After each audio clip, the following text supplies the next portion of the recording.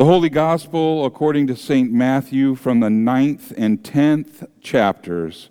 Glory to you, O Lord.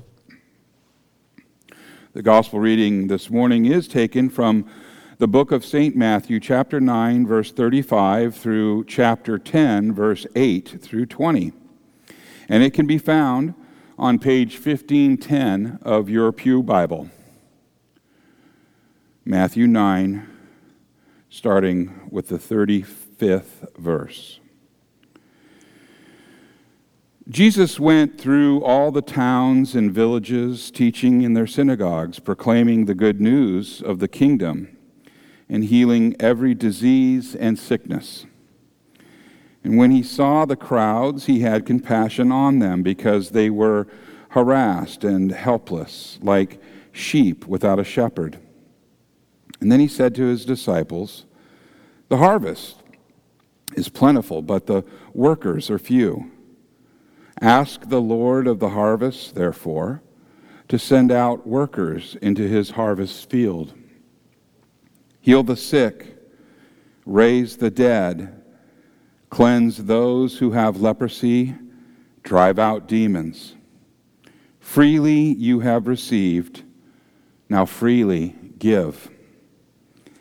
Do not get any gold or silver or copper to take with you in your belts.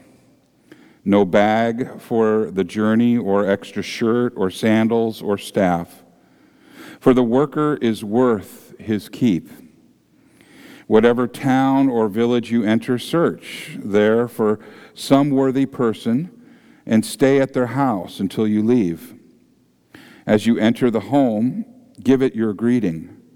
And if the home is deserving, let your peace rest on it. And if it is not, that is deserving, let your peace return to you. If anyone will not welcome you or listen to your words, leave that home or town and shake the dust off of your feet. Truly, I tell you, it will be more bearable for Sodom and Gomorrah on the day of judgment than for that town. I am sending you out like sheep among wolves, and therefore be as shrewd as snakes and as innocent as doves. Be on your guard. You will be handed over to the local councils and be flogged in the synagogues. On my account, you will be brought before governors and kings as witnesses to them and to the Gentiles. But when they arrest you, do not worry about what to say or how to say it. At that time, you will be given what to say, for it will not be you speaking, but the Spirit of your Father speaking through you. This is the gospel of the Lord. Praise to you, O Christ. You may be seated.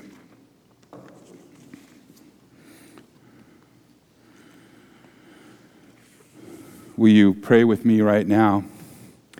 May the words of my mouth and the meditation of all of our hearts be acceptable in thy sight, O Lord, our rock and our Redeemer. Amen.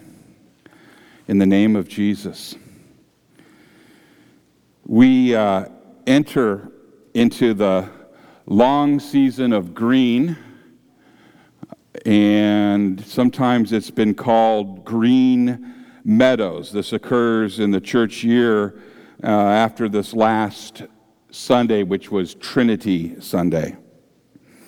Green is the color that symbolizes growth, and you will notice from this day forward that the proclamations, as dictated by our lectionary, the readings that we are assigned, they will emphasize a faith that is living, a faith that is growing, a faith that is given through grace. Now, surely we recognize Christ, that he causes us to grow. That through his Holy Spirit, that we are given ears to hear and eyes to see So let us hear now, let us see how his word and his will is woven throughout the fabric we'll speak of today, the fabric of baptism and koinonia, the gift of fellowship together as Christians given by God himself. In the beginning of our human story, there was koinonia. That is life together. And it was not good for Adam to be alone. We read that in Genesis 2, verse 18. And neither Adam nor Eve was humanity by themselves. Adam and Eve, they shared holy life together, and they had koinonia with the Almighty who walked with them. That song, and he walks with me and he talks with me, right? That's koinonia. He walked with them in the garden, and it was good. It was really good. Abba said that. Until chapter 3, verse 1 through 21. Sin entered the world through one man. We know the story. That's the part whereupon the serpent asked about the rules. Did God really say that? He injected doubt, and the two of them disobeyed. And they tried to cover up their sins with leaves, and leaves shrivel up, and you're exposed again, your sin. And they tried to cover themselves up with lies that disappoint and really don't cover anything. How like us? Genesis 3:8 said, "And they heard the sound of the Lord walking in the garden in the cool of the day, and the man and his wife, they hid themselves from the presence of the Lord among the trees of the garden." They said, "Because I was afraid." Koinonia was ended right there. But God was not satisfied. He didn't say, "That's it. I'm out of here." Because we know when someone is truly cut off, the only way to reach out to him or her is to go to them. And God does not wait for us to climb up to him. It's impossible. It doesn't work. It could never happen. God, in his mercy, he comes to us. Just as it says in Romans 5:6, while we were still weak, at the right time, Christ died for the ungodly. Further, very rarely will anyone die for a righteous man, though for a good man, someone might possibly dare to die. But God, he demonstrates his own love for us in this: while we were still sinners, Christ died for us. Romans 5:7 and 8. While we were still sinners, he died for us. Who does that? Our Father in heaven does. I don't know about you, but when I see a heart, the red heart, the first thing that I think of, thank you, Hallmark, is love. I think also that we talk about love a lot, don't we? And sometimes we don't use that word off the right way. We say things such as, "Oh, I love ice cream," and I do. And I love to play baseball, but not as much as I love to watch it now. Huh? Can I get an amen from the back of the church there? All right. We say to our parents and our special friends, our children, maybe even our pets, I love you. And we mean it.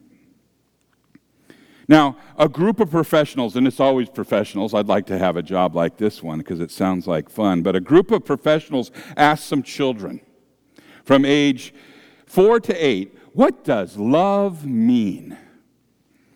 And here are some of the answers that the children gave to them. They never disappoint. I'm sure you've heard them before, but they are sweet.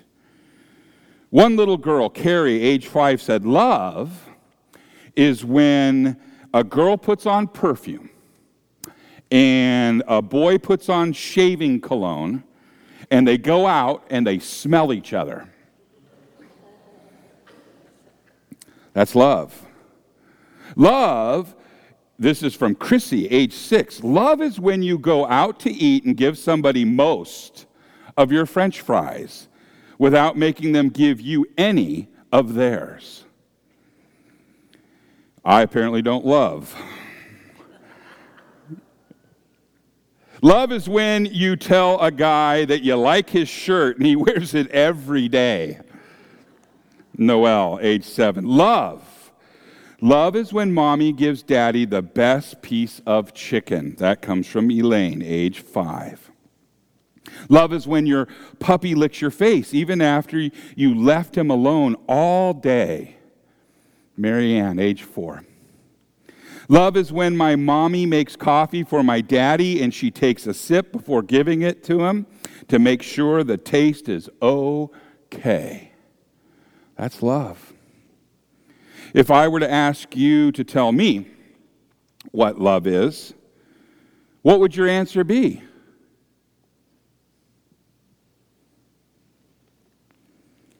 I think if we really want to know what love is, the best place to find the answer is in the Holy Bible.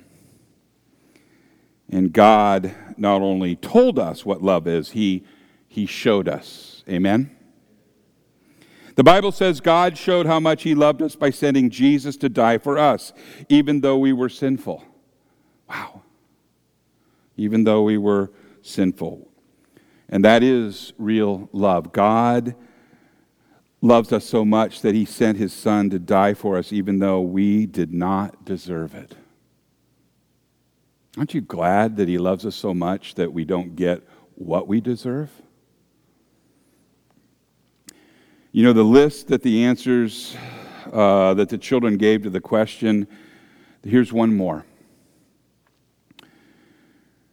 God, He could have said words to make the nails fall off the cross.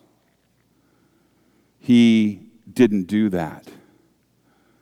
You've heard me say it wasn't nails that held Jesus to that cross. It was His love for you and for me, whosoever would believe. I think that shows love, and I know you do too. We should say, Dear Father, we thank You for loving us. We know that we don't deserve it, and we ask You, Father, to help us to love others in the same way that You love us. Back to baptism. What about baptism? Remember it every day. Through baptism, we were enjoined with Christ in a death like His, koinonia, fellowship. In baptism, we step into the water as isolated individuals. We rise, reborn, into God's family, placed by God into a life forever. The old Adam, the individual, you and me, we go down into the water where we are dying a death like His. We are raised out of the water in a resurrection like His to be with a cloud of witnesses. We are put into the family at that moment. Amen? Christ Jesus redeemed us, and He reconciles us with the Father, and His reconciliation forges horizontal relationships. Horizontal with the Lord.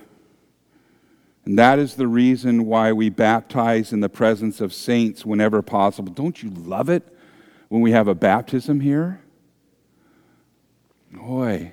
Bonnie, I look at you and I think of little Ella. I mean, it just wasn't that joy to see your granddaughter baptized, all of you that have seen your children and your children's children baptized, even if they're become the family in this family here, a member of this church. Isn't that pure joy? The whole family wants to be involved in that. It's a family in Christ.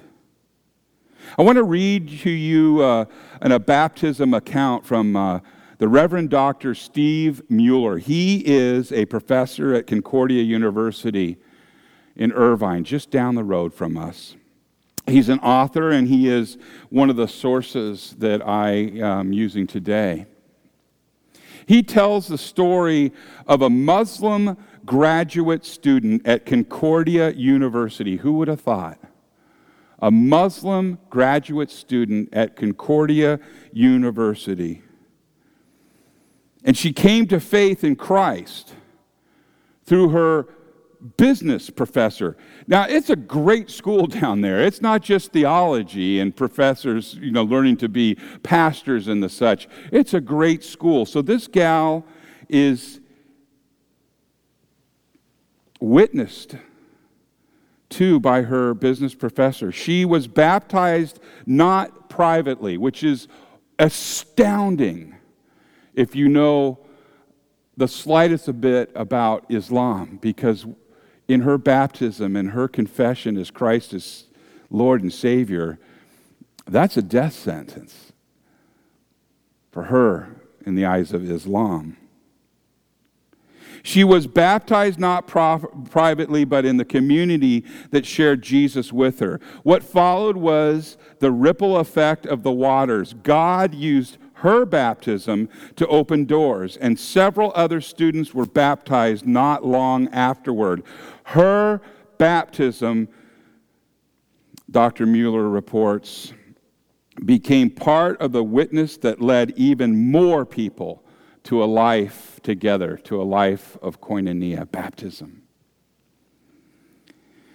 In practice, this life together, we know, is not free from sin and human influences or struggles over persons or personalities or ethnicities or languages, places, and traditions. Our baptism, our life of koinonia is just like a family life. There are some hitches in the giddy up, and there are some problems, is there not? Even the early church was not immune. But in Acts 2:42, we read that the members, what they did to live their baptism in life together, that is this, they devoted themselves to the apostles' teaching and the fellowship, to the breaking of bread and prayer. So maybe you're asking yourself, and I am out loud right now, what happened? Perhaps this doesn't sound like our life together today. And like those early saints, we have received God's gift of baptism into Christ, which is not merely a personal relationship, but we are baptized into the body of Christ. We are baptized into the church. And like those early saints, just like those early saints, just like Adam and Eve, we are plagued by sin. And with an old Adam,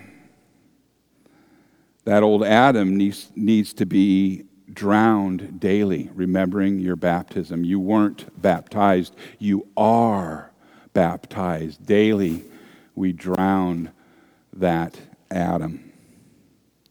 We would be a lot better off in the church if we remembered it is not a social club, but church is a family.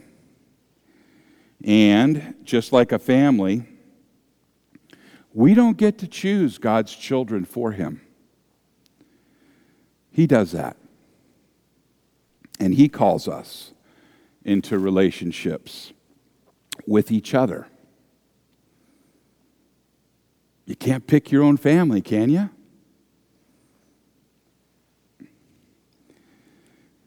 We are going to spend eternity together. This is a practice run.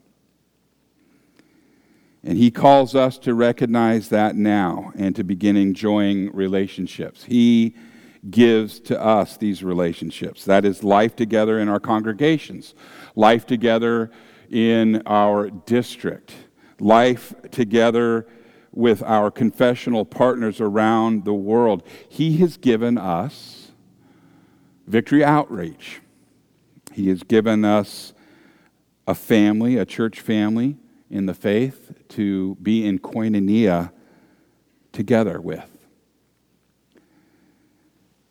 Now, in the season of growth of Green Meadows, in the season of life, we know that growth is painful. And I want to talk to you about growing pains. I would have brought a string of pearls in this morning, but I don't have one. They're Tracy's, and they're in the safe, and I didn't bring them.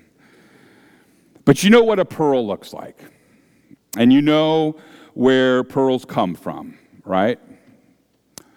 Not the jewelry store, but oysters. And we know that an oyster is a shellfish that lives in the ocean, and they have a very, very hard shell, and sometimes a grain of sand, something like that, will come inside their shell, and it'll get in and amongst their flesh, and it causes a lot of pain and discomfort, and it's irritating. And so the oyster is not a happy oyster. But our Father who art in heaven has given the oyster a way to ease the pain. You see, that grain of sand that gets in there, the oyster, this is a gross word right now, but the oyster oozes out a liquid that coats the grain of sand, and then it hardens. And the oyster keeps oozing, and the ooze keeps hardening over and over again until the pain goes away. And it's minimized. And what's left is a beautiful pearl that people put a value on and will go and buy several of them and string them along and wear them. Oyster ooze. My point is not that it's potentially kind of gross, but the point is that something that started out painful in God's engineering plan, it turns out to be something beautiful and maybe even something valuable. And now the same thing can happen to us. That is, sometimes something comes into our life that causes a lot of hurt and a lot of pain. And when it happens, God gives us something to help ease the pain. God gives us His love. And if we ask Him to, He will ooze out His love to ease our pain and suffering. And often we find, as we look in the rearview mirror of our lives, God has given us that blessing. What started out to be very painful in our life can turn into something beautiful. And we thank the Lord that we have pain and hurts in our life, because He took that opportunity for us to lean on Him as He oozed out His love and His provision and His healing and turned it into something beautiful. Unfortunately, that takes time. We spoke about that yesterday, Ken. We were talking about how things are happening now and what they look like. For those that have been around for a while, we have seen patterns. Even our parents and grandparents that survived world wars and calamities like the Great Depression, They have seen that, but they've also seen better days coming. And so we must be a witness in that as well, and reassurance and encouragement to the people that haven't been through that, where we say it's okay. It hurts now. But we know the one who gave his all, his very best, out of love for you and for me to make it all better.